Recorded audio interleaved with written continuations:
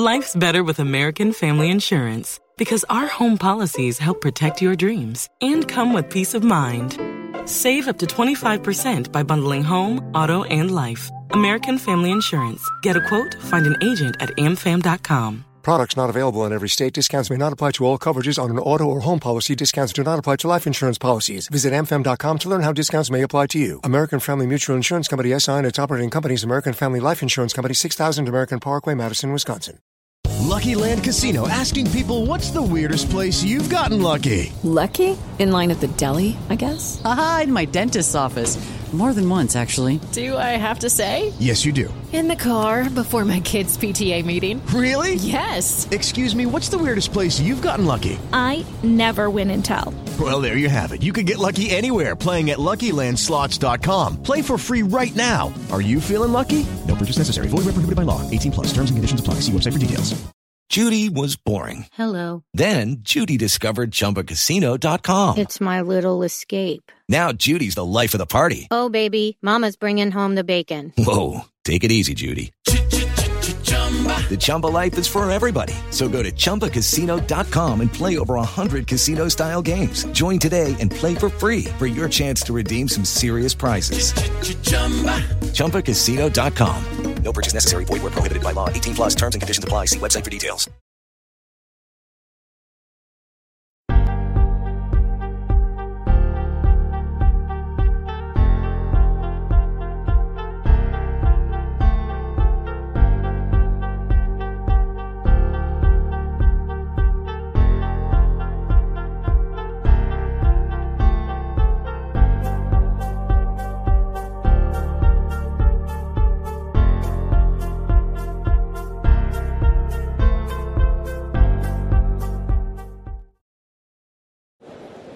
Ready? Play.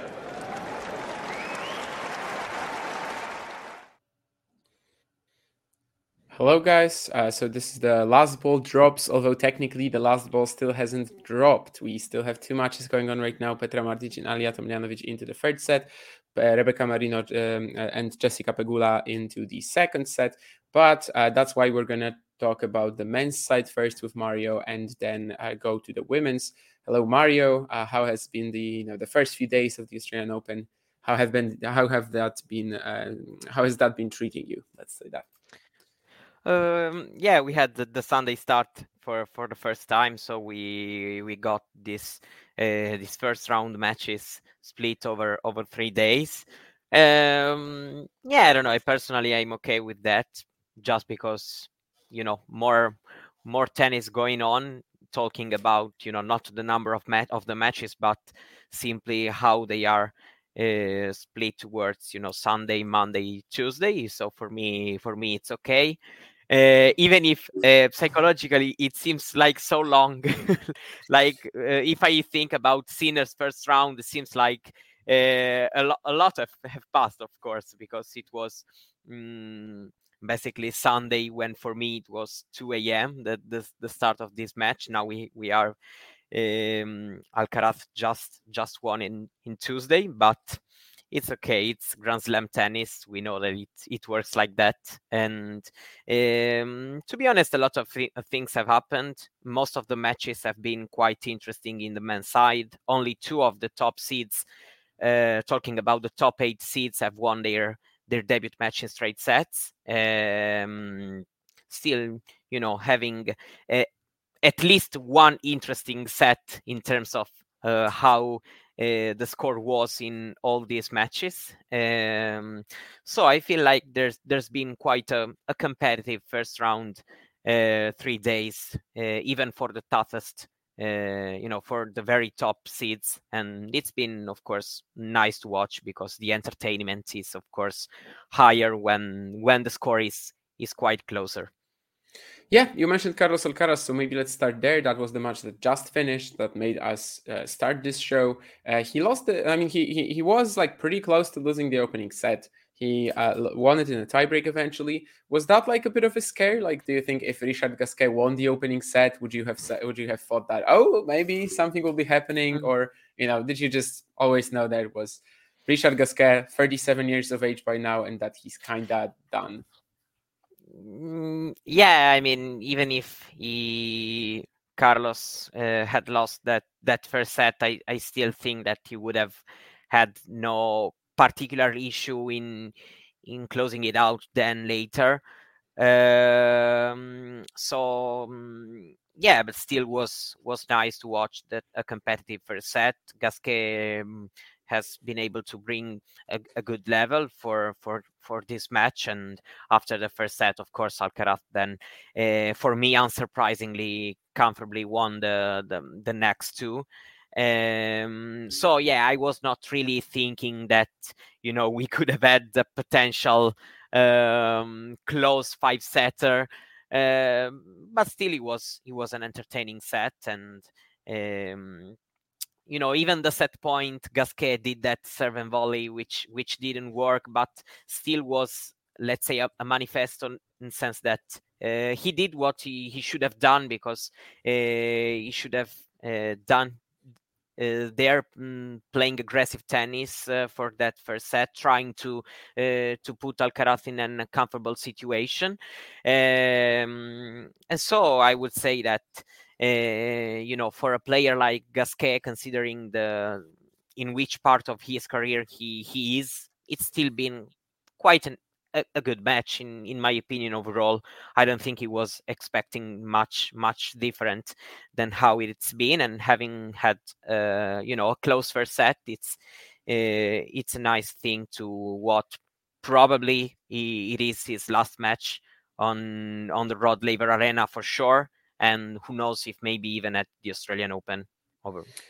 Yeah, I think a couple of days ago, Gasquet said that like if he's not in the top 100 by year end, he's probably gonna give it up, which I don't think he will be.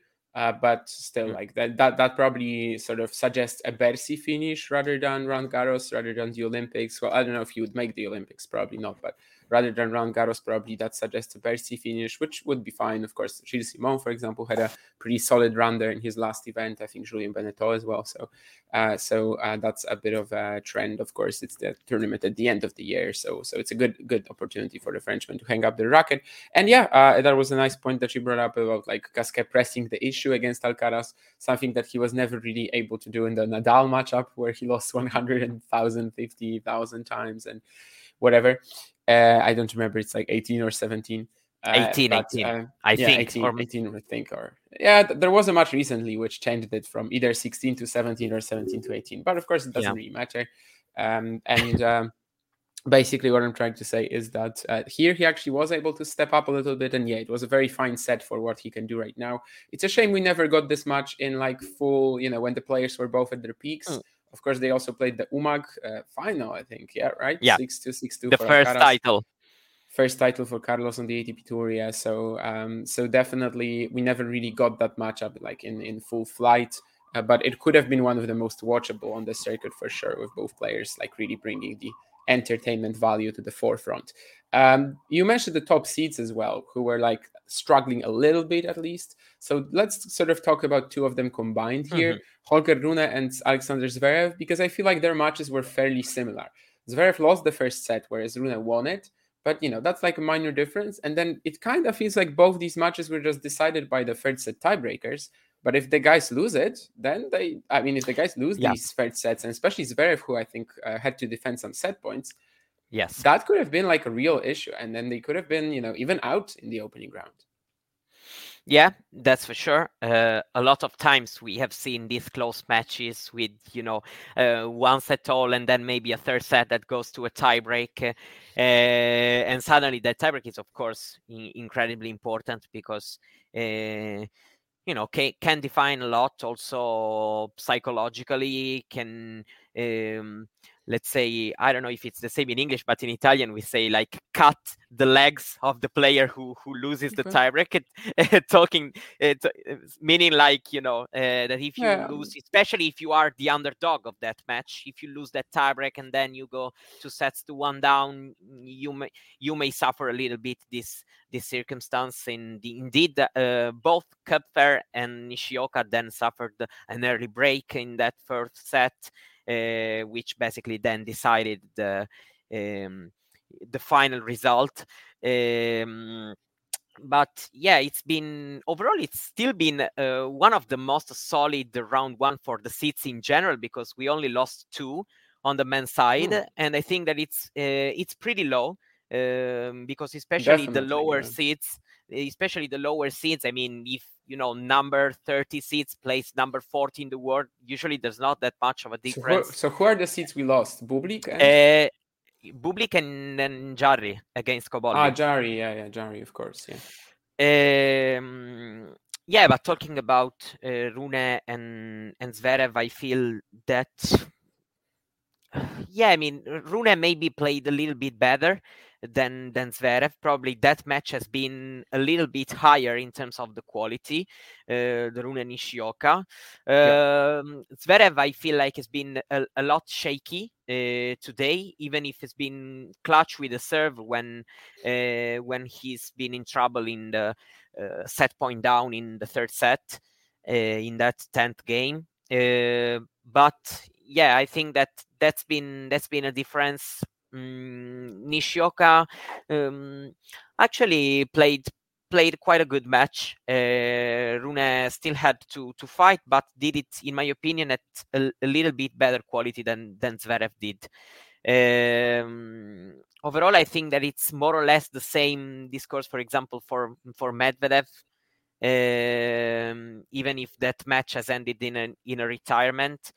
Yeah, still, maybe you getting used to these conditions. Of course, tricky opponents, because the opponents can be tricky in some days.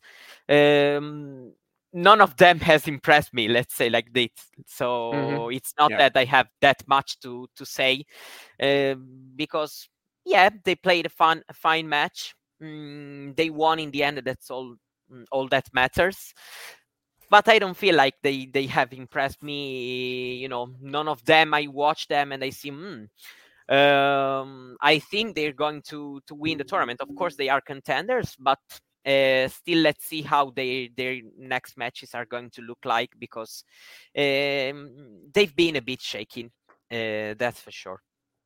Yeah, I get that. Definitely, like, it's just more important for them to get through. I would say Medvedev still had the easiest of the three, not only because of the retirement, but like even when he lost the first set and he was 5-4 up, he was serving and he just commits 15 unforced errors in a row. You still felt like it's on his racket. Like Atmane did nothing to really get these 3 breaks, whereas Zverev and Rune, certainly they had more tricky opposition. Yeah. All lefties, Atmane as well.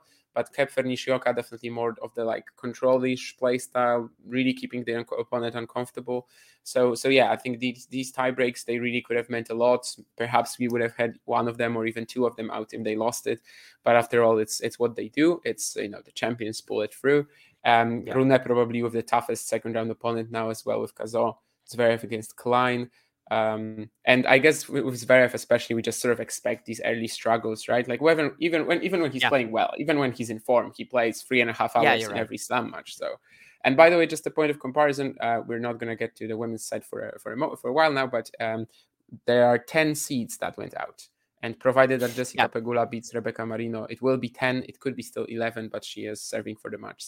So 10 seeds on the women's side out, 2 on the men's. Of course, some of that is the best of 3 format, best of 5 format difference. But it still kind of speaks to the seeds being very consistent here. But some of the seeds were in trouble. And maybe let's keep talking about that. Jane wanted to mention Talon Griekspoor, so maybe let's get there. Roman Safiullin just completely outplays Talon Griekspoor for 2.5 sets. And 4-5 down in the third. The first issues come. Recently, Safiullin has been so good at eliminating these wobbly forehand performances. And I also don't think it was quite that. But yeah, Griekspoor just with some amazing fighting effort, right, to get it done in 5. Yeah, right. I'm well aware of Griekspoor's qualities. Maybe just given the warm-up events of this Australian Open, Safiullin was starting the match as a favorite, maybe considering the way they were playing, just this couple of weeks. Also ending the last year very strong, Safiullin, with some very good wins. The first 2 sets and even a bit more. We're like, okay, Safiullin keep going on his good form in even having the bracket, considering he just lost against Rune in Adelaide. No, Brisbane was in Brisbane. But they could have met in I think round 3 could have been a tough matchup.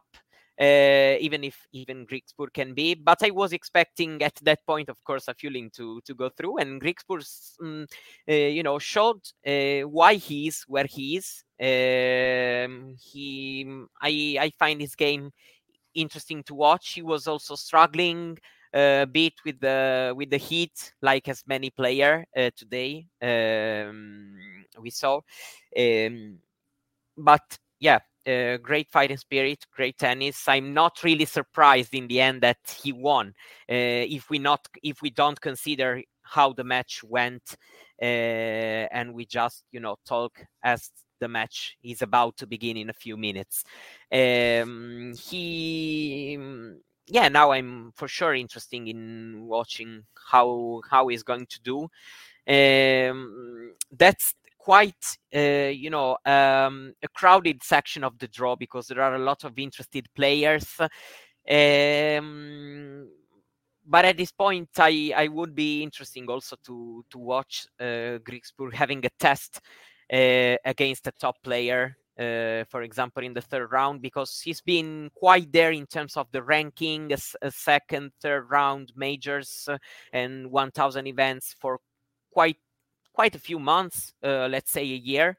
So now I'm interested in watching him playing, one of the top guys to see even on the very, very biggest stage what he will bring. But of course, there's still one match to play. Both have him and Rune have their matches to win first, the second round, and it's not against the young French Arthurs.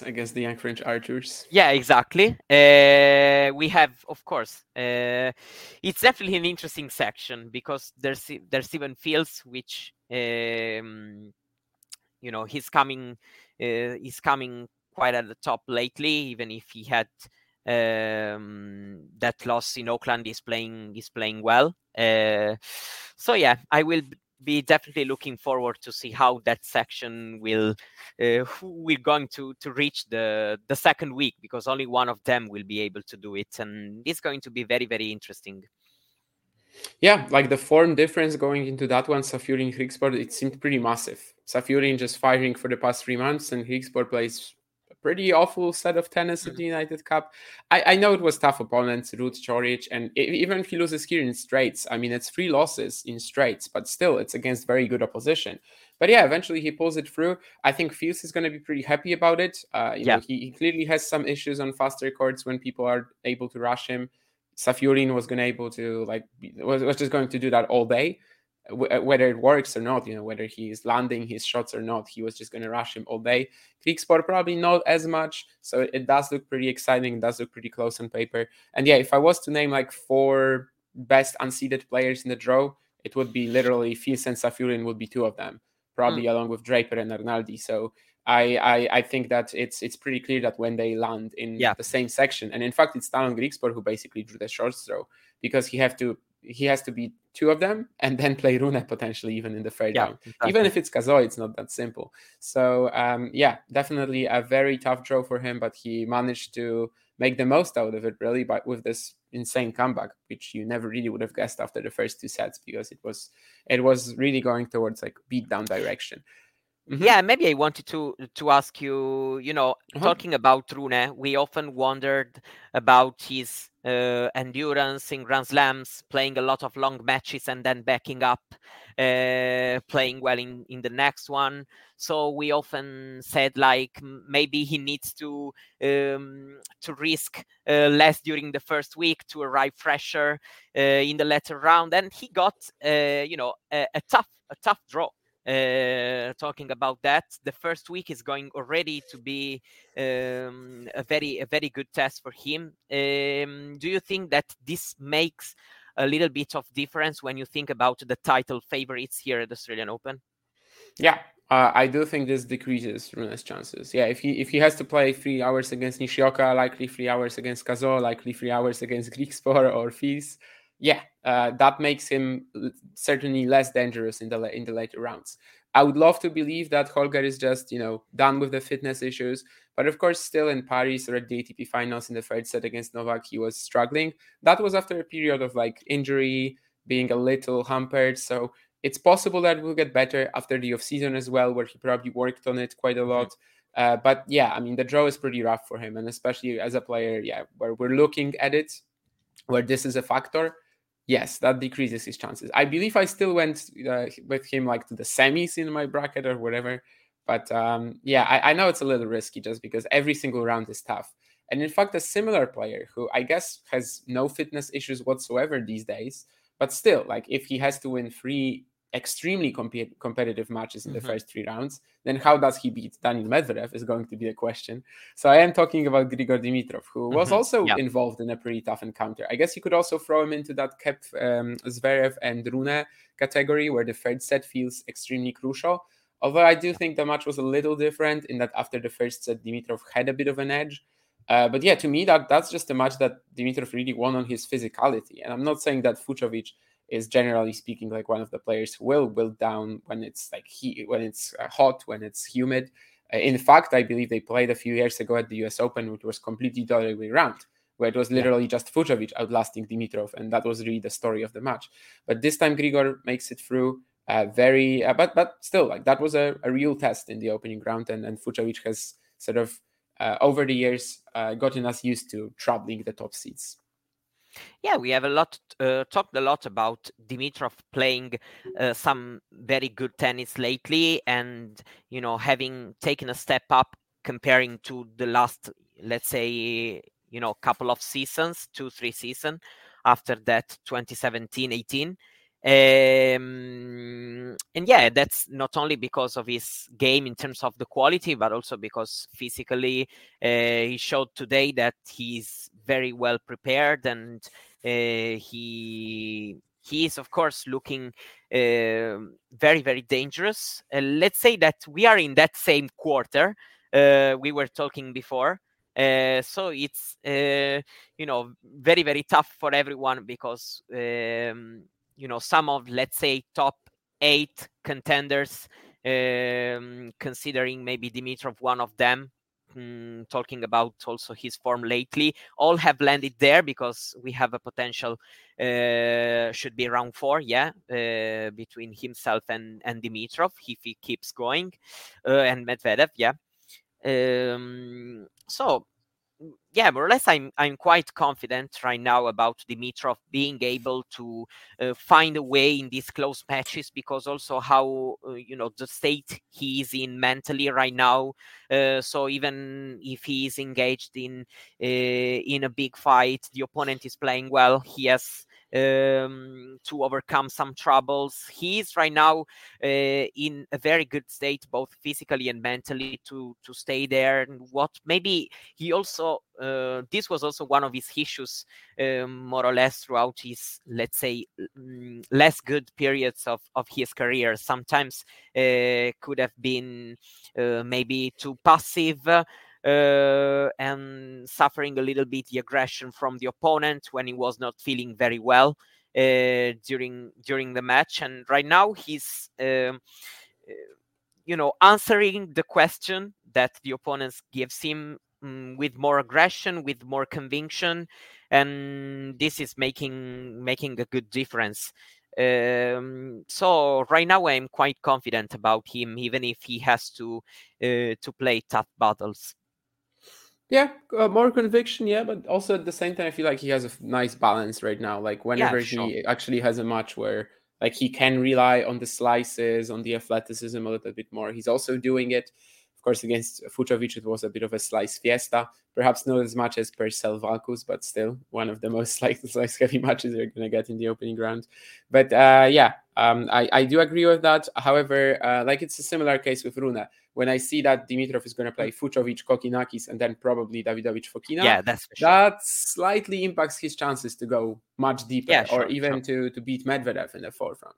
It actually made me pick Medvedev over him, whereas otherwise I think I would have gone Dimitrov to the quarters if he had just a more manageable draw.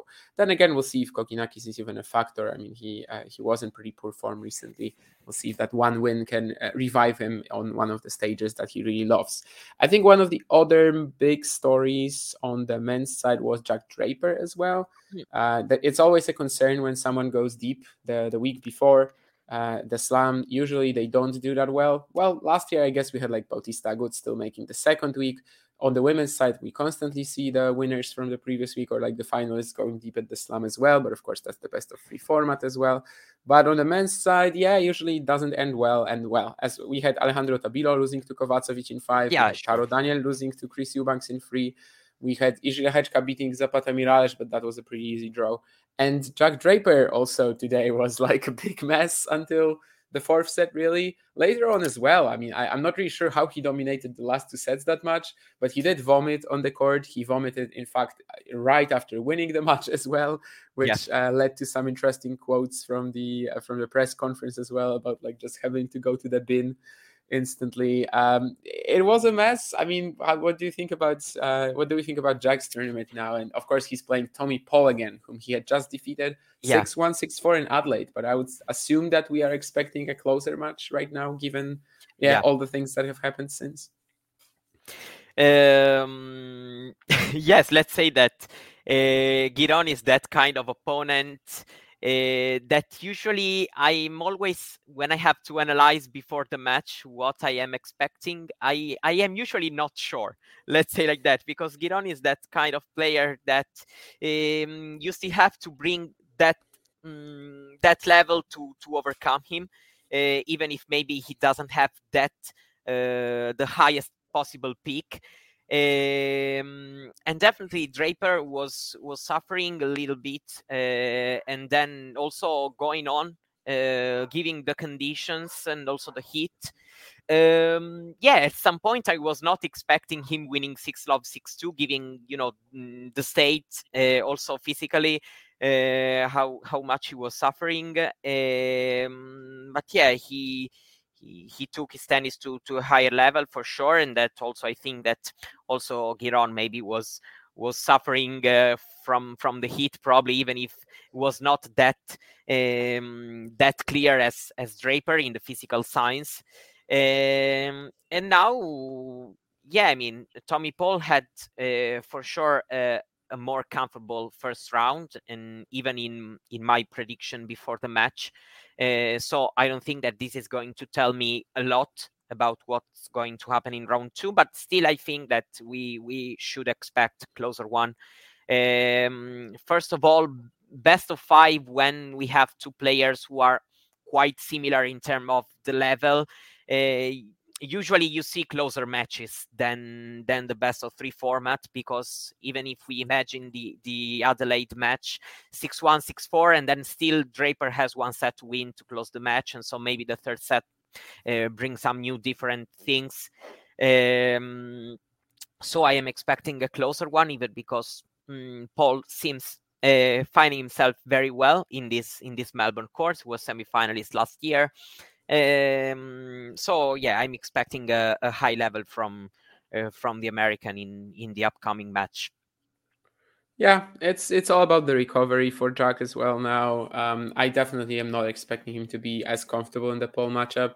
I think he played like one of his best matches so far, really, and against Paul in Adelaide. Of course, that was also the 2nd year in a row he beat Paul in Adelaide.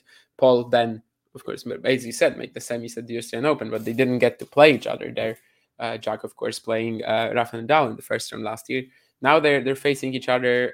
It's definitely going to be a much more gritty contest, and mostly it's a question of endurance as well for Draper, if you can really keep going. Paul, obviously one of the most like athletically gifted players as well. So my expectations for Draper aren't high. I'm going to be quite surprised, in fact, if he wins, I guess, unless it's like a pretty fast-paced match and like a pretty short 4-setter or something like this. But Paul has a great chance of extending that. And of course, by beating Barrère so comfortably, he only upped his chances, really. Is there anything else on the men's side today that you wanted to talk about? I think that I think that about today we mentioned pretty much all. I think so. Italians have completed their round 2 lineup. Nobody has lost. Oh, how many do you guys have then? No, it's 6 players, Arnaldi, but still, Sinner. Sonego beat Evans. Sonego, It was one more. It was a good one about. considering. No, it's Musetti the last Cobolli, one. Cobolli. I don't know who you mentioned. Oh yeah, maybe I mentioned Cobolli twice by now. Never mind. Maybe I mentioned Cobolli twice by now. But Musetti I didn't. Yeah, Musetti. Yeah, but I don't think that I would mention because I was reading some stuff from the Italian press before. But that's it basically. Yeah, and also, of course, Matteo Berrettini was supposed to play and likely would have destroyed that perfect record. But thank you, Matteo, for withdrawing and allowing this to happen. There's still a chance for 6 Italians in the third round, I guess. It's definitely been a weird situation because he flew to Australia and then he wasn't ready to play the round 1 match. I don't know. It's tricky. I'm not really able to comment. He gets like half the money, right? So his travel fee is gonna be covered for. By the way, let's random question. You just brought it up, but like, how many Italians are making the third round? Mario, what's your guess? Let me think about who are they playing. I think that Sinner's going to win. Zeppieri plays. Okay, that's something like pretty winnable, right? I'm just saying that 4 of them. Yeah. 3 of them. Three of them. 3? No, I'm not that optimistic. 3 of them. Yeah. Sonego Alcaraz is a bit of almost a guaranteed loss. Although Sinner over De Jong is probably more of a guaranteed win than Sonego over Alcaraz is a guaranteed loss. Nori Zeppieri, I think there is a chance there, Nori has been convincing. Zeppieri loves these courts, clearly. I mean, he's just so dangerous with that serve and lefty forehand. There is a chance. But that's why I'm picking 3, because then we have, Arnaldi de Minaur, Cobolli Kotov. Musetti plays Vanache. I don't know how that one going to play out, honestly. Probably will win, but I don't know. It's not that clear, considering how Musetti is playing right now. I think that 3 is a fair call, I think. 4 would have been optimistic. Yeah. In my opinion, yes. Arnaldi de Minaur, I really like his chances to like take a set and make it close. I don't know if I like his chances to win. And Cobolli Kotov, it's pretty close. But because in the de Minaur Arnaldi matchup, I think that the great physicality, athleticism that Arnaldi brings to the match is. It's not that much of an advantage anymore when you play. No, they are the same. Yeah, they are the same. Like they're 2 of the best movers. I'm not really, I don't think he's going to. I'm not expecting him to win right now. But then maybe I will be wrong. With the Lucky Land Slots, you can get lucky just about anywhere.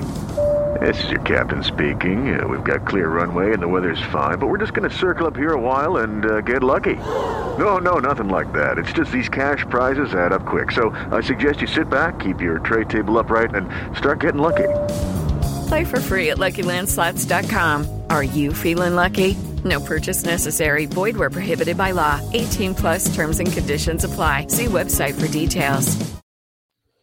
Yeah, let's talk about the women's then. I think Petra Martic, Alia Tomljanovic has just finished the match, and Jessica Pegula as well since we started talking. So basically we are done with it. She won. As usual, there's a little less maybe storylines to talk about. Maybe again it's just the best of 3, best of 5 thing, but definitely a couple of high quality, high profile matches. Because for example, that was also on the men's side, just to end that. 5th set tiebreak between Ofner and Kokkinakis. Let's say that the best of 5 usually brings most storylines because even if you don't have anything in particular, then maybe the match plays out very close, and then you suddenly have a good story. Yeah. Indeed. Well, So I I think would we should just say that maybe the first thing is that it's been pretty much quite the same match, Rybakina and Swiatek, the two highest seeds. Even if Rybakina got a little bit lucky in the first set, honestly.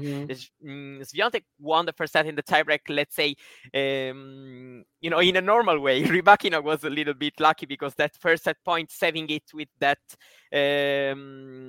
backhand recovering from the net court, and then a forehand winner that was in for like a couple of millimeters, but still in terms of the scoreline, it's pretty much the same thing. I've been happy that Kenin has been able to play at a good level,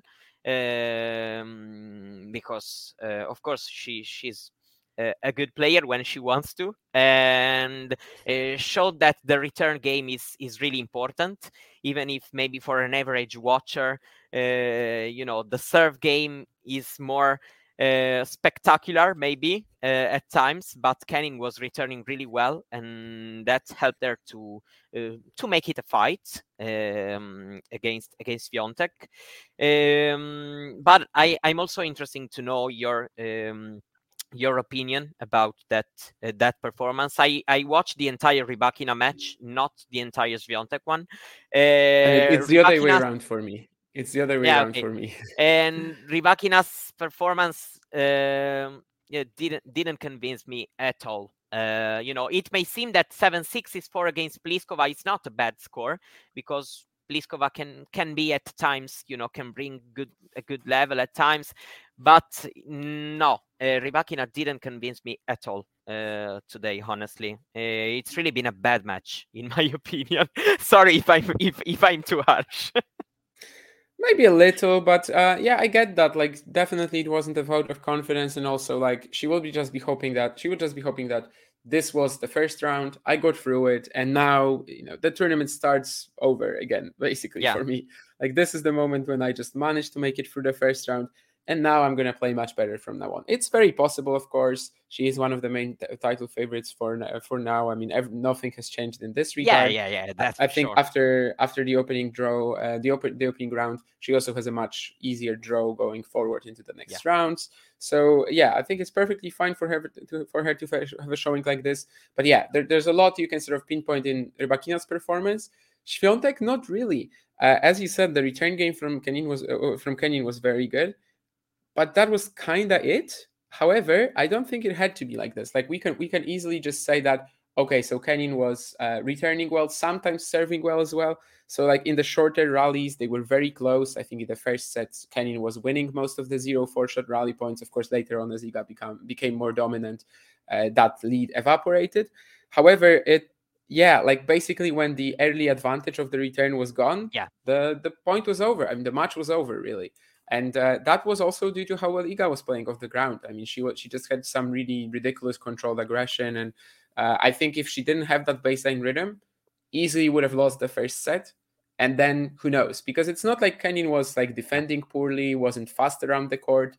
It's just that when that first advantage, that first moment in the rally where Kenin is on top because of her quality return, because of sometimes her quality serve, if that evaporates, it was done. But that's not because she was doing anything wrong. It's simply because Iga was too controlled with her shots, and simply in good rhythm from the get-go. So I can't really critique Iga for anything here.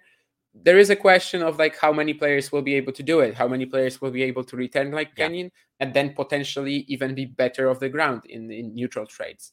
Of course, probably not many. I would assume that it's like Rybakina, Sabalenka, and the likes, basically. But I wouldn't say it was worrisome just because Kenin, we know it can be a very tough draw.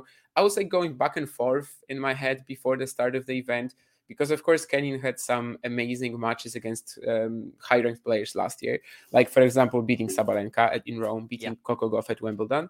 But then by the end of the year, she lost to Sabalenka 6-1, 6-2. She lost to Vondroušová 6-1, 6-1, I believe. Sure. Her start of the year was pretty horrific. So I wasn't expecting her to play like this, but then at the same time, I was thinking, like, if she delivers like on the big stage, if she has a match that she's going to be really pumped up for, like that. Exactly. So I guess that was really it. Like, I wouldn't expect Kenin to, tomorrow win a WTA Tour title, but she got pumped up for this match. She got extra motivated. She played very well. I mean, she has nothing really to regret, I think, about this performance. There were a few net courts as well, and at the tail end of the opening set that didn't go her way. Maybe if they did, it would have been different. But neither, I think, was like a really important point. The first was maybe 30 all. I don't remember the point, like at 5 all, but then the first point of the tiebreak as well. But yeah, after the return advantage was gone, she was just kind of toast in the rallies, and that's more so a testament to how well Iga was playing. I believe in the opening set, Iga won 25 rallies to 9 in the points that went over 4 shots. So this is pretty ridiculous, actually, because even if Kenin gets that early advantage on return, you would still expect it to last sometimes until the 5th, 6th shot. I think in the second set it got a lot closer in this regard. It was like maybe 4 all or something like that. But by that point, of course, Iga was much more dominant in the shorter rallies as well, and the return aggression wasn't as efficient anymore. But yeah, I mean, maybe if you're thinking of like Iga winning the title, you kind of have to question whether this doesn't happen against like Rybakina or Sabalenka, whether it's not the same story, but with the opponent actually maintaining that level of aggression also further down the line in the rally. But like for now, that's really all that she could have done. I think she delivered in the most important moments for sure. She was early also, I mean, the first with set, her rhythm. When you start a major campaign, the first set, especially when you play a good level opponent, it's always a bit tricky. We saw most of the top players, having some scoreline trouble in the first set, even Ostapenko, but even on the men's side, some of them have dropped the first set. It's not that easy, and I think that for what I watch, I think that it's been overall a good performance from Swiatek. I mean, it's not that we can pretend every match to not lose a single game. So I am pretty. Yeah, maybe a little bit. I just watched the second set, so maybe when I woke up and I saw they are engaged in a tiebreak and Kenin served for the first set. Maybe it was a little bit surprised in terms of the score, but overall, seeing the data and considering all things I've heard also, I think that the performance was quite good. Yeah, I think we mentioned that like 10 seeds went out in the opening round of the Australian Open. I think one of them only today. No, actually 2 of them. Lin Zhu losing to Ocean Dodin, who apparently played a very good match from what I was reading, but I didn't watch it. And also Sorana Kirstea was 6-love 4-1 on Yafan Wang. So that was a bit of a shock. And not the scoreboard, like not the score, not the end result itself, but the fact that she was 6-love 4-1. Yes, exactly. Yeah, I don't think that we've had, incredible surprises. Maybe Vondrousova was, but because, in my opinion, because of that's not today, right? Line. No, it's not today. I mean, you can talk about it. Considering all the 10 seats that went out, okay. I mean, it's not that we have, some shocking result. I'm mentioning Vondrousova, but mostly because she only won 3 games in the match, but and she was the 7th seed as well, right? So yeah, like, she was the 7th seed also, so a higher seed, of course. But even thinking about Yastremska beating Vondrousova is not that much of a shock in general. So one can say 10 women's seeds are out, only 2 on the men's side, but in my opinion, still we haven't watched a very, very big shock, even in the women's draw. I mean, for me, shock would be, even, I don't know, Pegula out, if not, Rybakina, Sabalenka, Swiatek, that is a shock. Even Sakkari, maybe, given that she was playing well, Ostapenko, these were the seeds that, in my opinion, would have been surprising the most, seeing them out, and all of them won.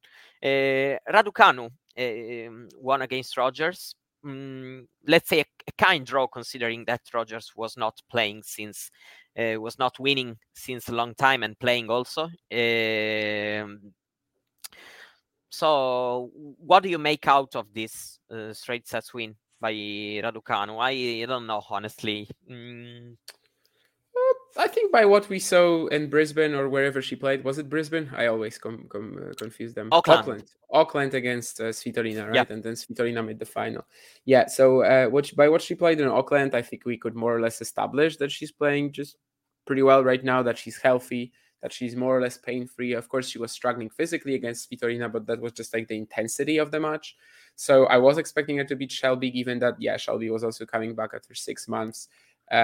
Maybe gets a bit of a lucky draw here, given that Kirsta went out. But then again, I also maybe had her as the favorite against Kirsta. I would love to see her against Kim Van Zhang in the third round. I feel like they actually have very similar sort of aggressive ball striking style. Technically, dynamically, they are very similar to me, which is why I enjoy watching both players a lot, because this is like literally the style of tennis that I like the most on the WTA side, I think. So I would absolutely love to watch that match. And sort of to go back to what you said about the seeds, the ones that went out are basically the ones that we knew were fragile anyway. Many of them weren't even favorites in their matches, like exactly. against Noskova, or especially Vekic against Pavlyuchenkova, I guess. Some just started the year really poorly. Like Linette wasn't the favorite, I guess, either. Or like there was Samsonova, who has started like without winning a match, I think, so far, or like just one win or something. So yeah, definitely I agree with you that nothing crazy, and it's not that different that we have 2 seeds going out on the men's side and 10 on the women's. It actually didn't impact the sort of the stakes, the huge contenders, the contender tiers for the title that much. Exactly. And I have to say that I was it's a little amusing to me that now we're mentioning Jelena Ostapenko in that group of like, if they went out, it would be a shock. But I agree with that. Like, she absolutely has been consistent enough over the past year or so to make us include her in that group. And yes, I would have been shocked if she lost to Kimberly Birrell. Maybe this is a little optimistic, because I think it was like 2 months ago that she lost, or 2 months ago, 3 months ago, that she had that horrible loss. What was the name of that South Korean? Oh yes. But I remember the match you're talking about. Not Park, but it's something like that. Like, it's 4 letters, but I can't remember exactly. But that was, of course, the match in Seoul. Oh, Bak. In Seoul, which Ostapenko lost as like a massive favorite, was basically just sliced to death by her opponent. So I guess that would be the exception to the rule. But generally speaking, like over the past year or so, she just isn't losing the matches that she used to before. She just isn't losing to non-quality players. Let's go like that. So I agree. Putting her in that group is fine. But I just remembered that she had that. Nurlan, if you want to, you can of course ask questions about Iga. We just covered her and the match against Kenin, but of course, if there's anything, we will reply to it for sure. Especially as you kind of have to rush it, because we're probably getting closer and closer to the end of the show. Anything else on the women's side that you wanted to bring up? Well, let's say an interesting clash between Giorgi and Azarenka. Azarenka been playing quite well in this, the week she had in Brisbane, only losing to Sabalenka. In my opinion, still an encouraging performance that day. Azarenka is, a player who can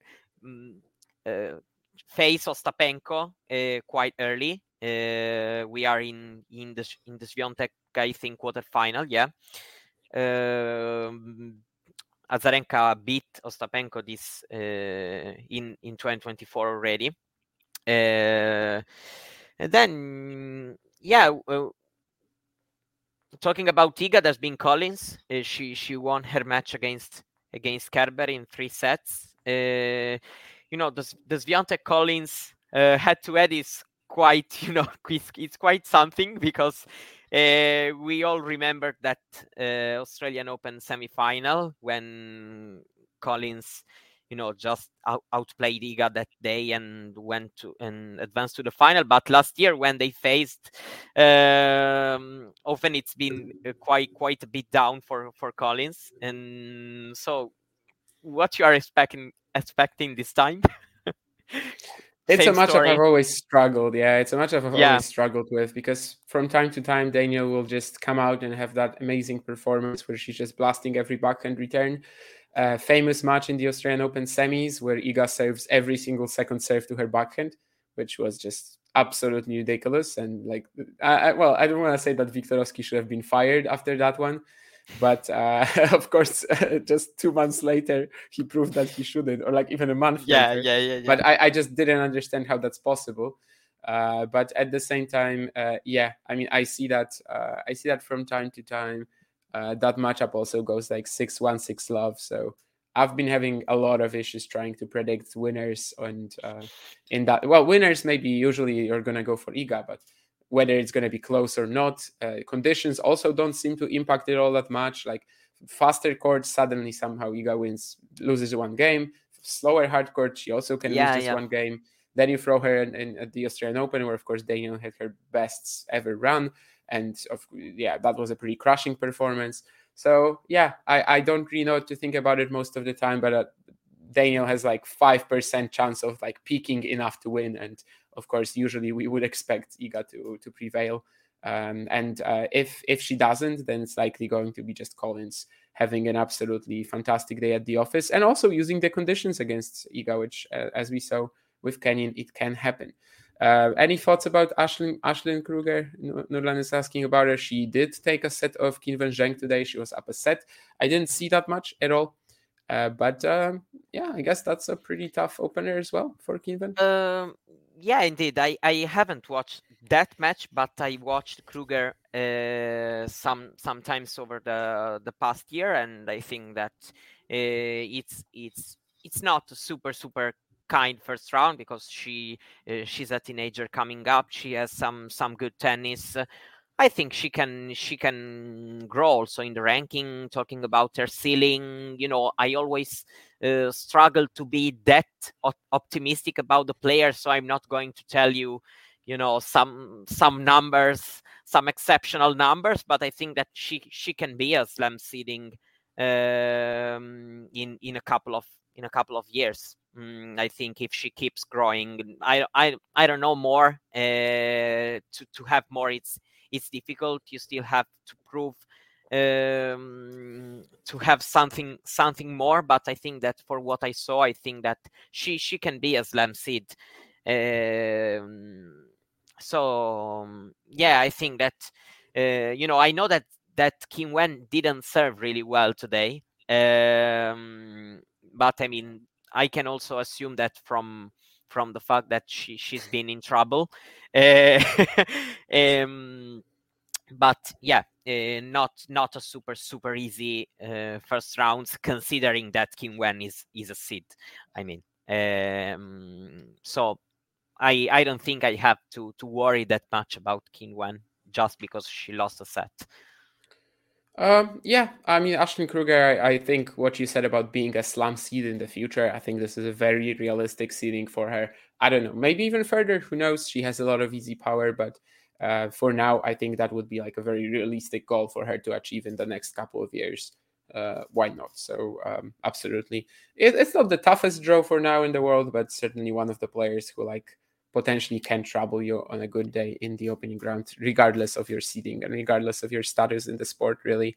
And with that, I guess maybe for the last 5-10 minutes, Mario, what are you excited for on which day that will be? Day 4 of the Australian Open, which is, of course, in case you guys are wondering, this is the bottom half on the women's side, and this is the top half on the men's side. So we're coming back to the usual 2 days around format that most slams have on all days, but now Roland Garros and the Australian Open sort of go different in the first 3 days.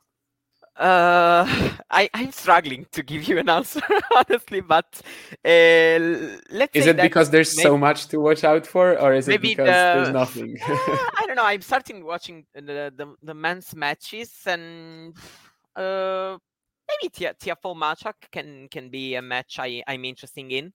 I wanted to say that Deminor Arnaldi, but usually I prefer them when they play against another kind of opponent, when we have kind of a contrasting game style. But don't you think it will be a little contrasting? Don't you think Arnaldi will just be blasting his forehand like he was against Walton, for example? I see this matchup as Arnaldi being very proactive, perhaps even sometimes too much. And that's why I'm excited for it. But if they play like you said, yes, then I agree it won't be a fantastic watch, no. Yeah, maybe a match that can play out in an interesting way if the cut of Koboli won. Talking both about how I think their game gonna match up, and also the score can be a close one probably. So maybe these couple of matches on the men's side I'm mentioning you, and yeah, tomorrow there's Jabeur Andreeva.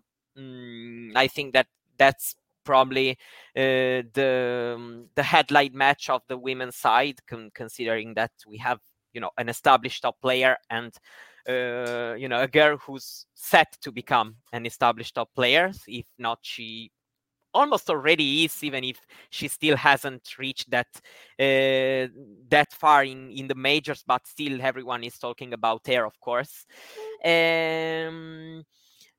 Yeah, maybe there's that Badosa Pavlyuchenkova match that can be an interesting one, because Badosa seems playing still already at a very good level since her first run against 1000, and even it was Adelaide, she lost against Pera, but as a first match was quite good. So yeah, let's say like that. Yeah, maybe if Garcia is going to back up her win against Osaka with another good performance and beating Freck. With Garcia, it's not that clear lately, but she's doing better. She started the season quite well. I understand that it's Garcia. She can lose to anyone. But just when I think about the power difference, honestly, the talent gap in this matchup, I just cannot imagine her losing to Frank in a way. I mean, that's all I'm going to say. But on the women's, Badosa Pavlyuchenkova is a great shout. I'm very excited for all the 16-year-old matches. Exactly, because the Kornieva and Admaya match. Exactly. Hopefully it's just like Jabeur Andreeva. Hopefully it's just like that. Yeah. And probably like we don't know it, 3 hours and a half. But can also be a 6-2, 6-2 for both of them, and I wouldn't be that much that surprised, Me neither. I think the gap between like Andreeva's winning chances against Jabeur and Kornieva's winning chances against Haddad Maia isn't as huge as it might seem.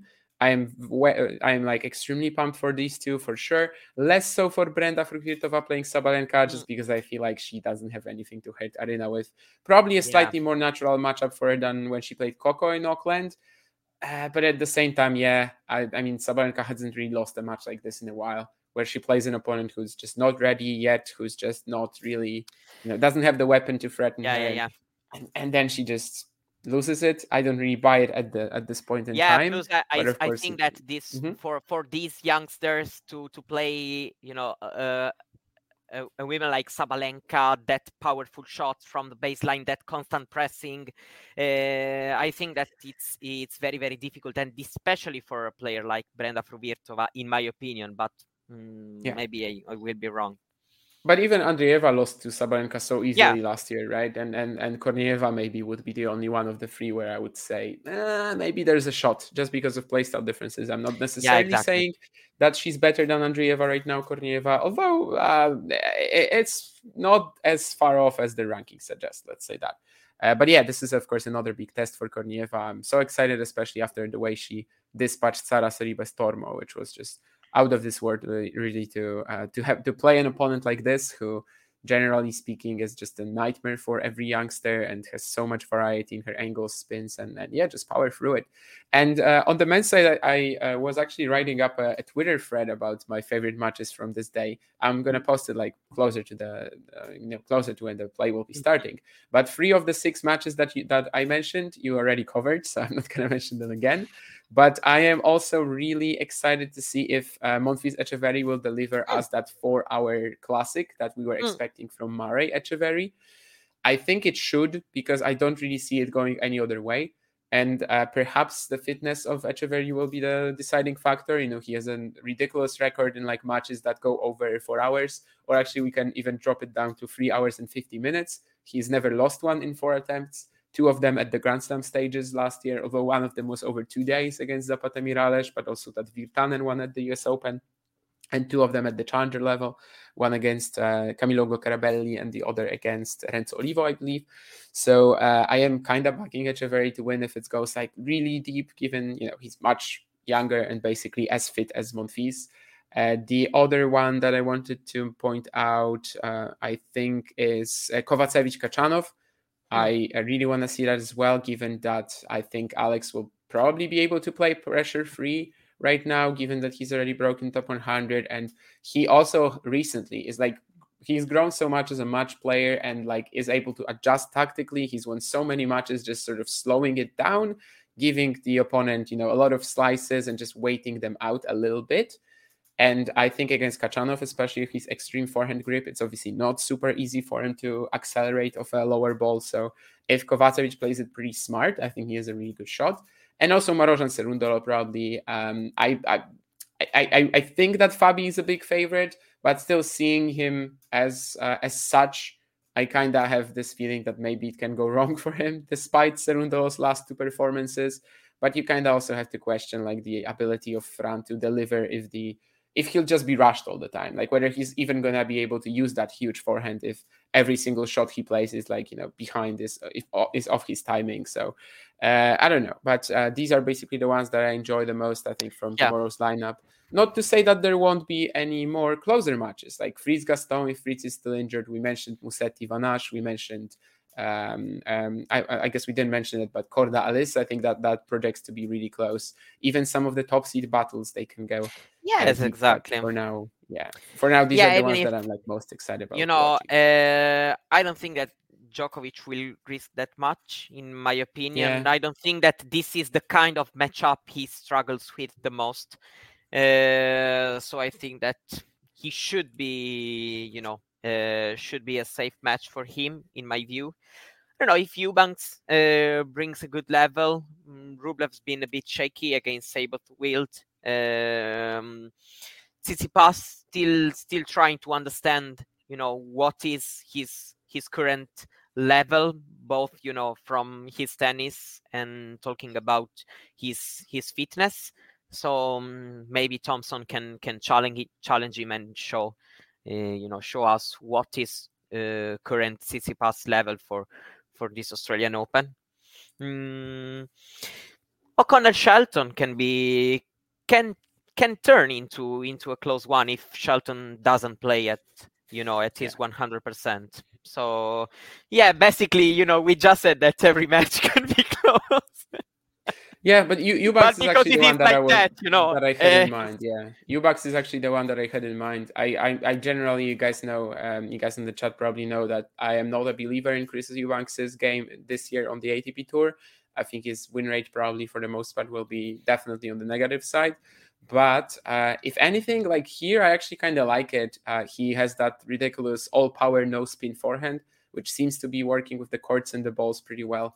And he kind of lost. Well, Rublev kind of lost 2 sets to a similar type of player, I suppose. Although, of course, Sabovit is very different in having a weaker serve but a more spinny, heavy forehand. I don't know. I guess if just Eubanks finds an absolute peak, even if couple it of was sets with his forehand. Was really laughable when Sabot-Wild had to save these match points in the 5th set. He just started blasting the second serve at 180. Another one went 195.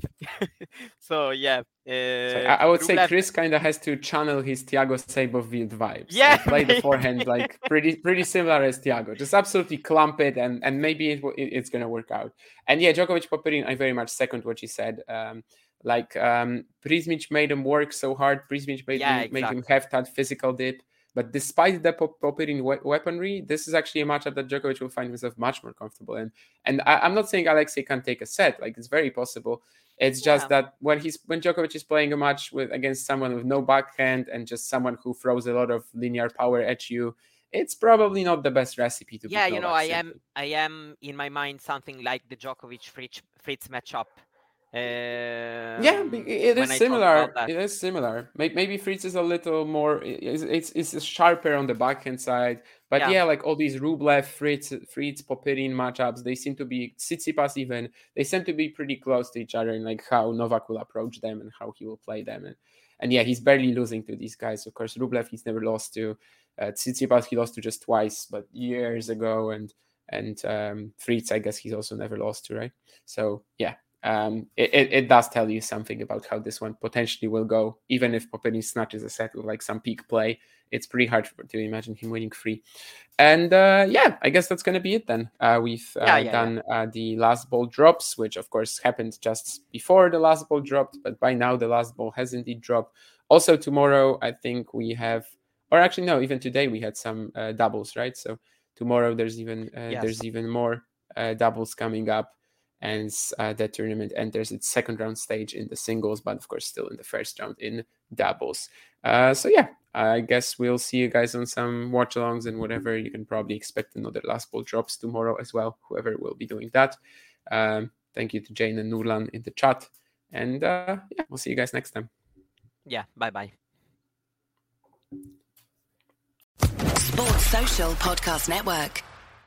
Hello, it is Ryan, and we could all use an extra bright spot in our day, couldn't we? Just to make up for things like sitting in traffic, doing the dishes, counting your steps, you know, all the mundane stuff. That is why I'm such a big fan of Chumba Casino. Chumba Casino has all your favorite social casino-style games that you can play for free anytime, anywhere with daily bonuses. That should brighten your day a little.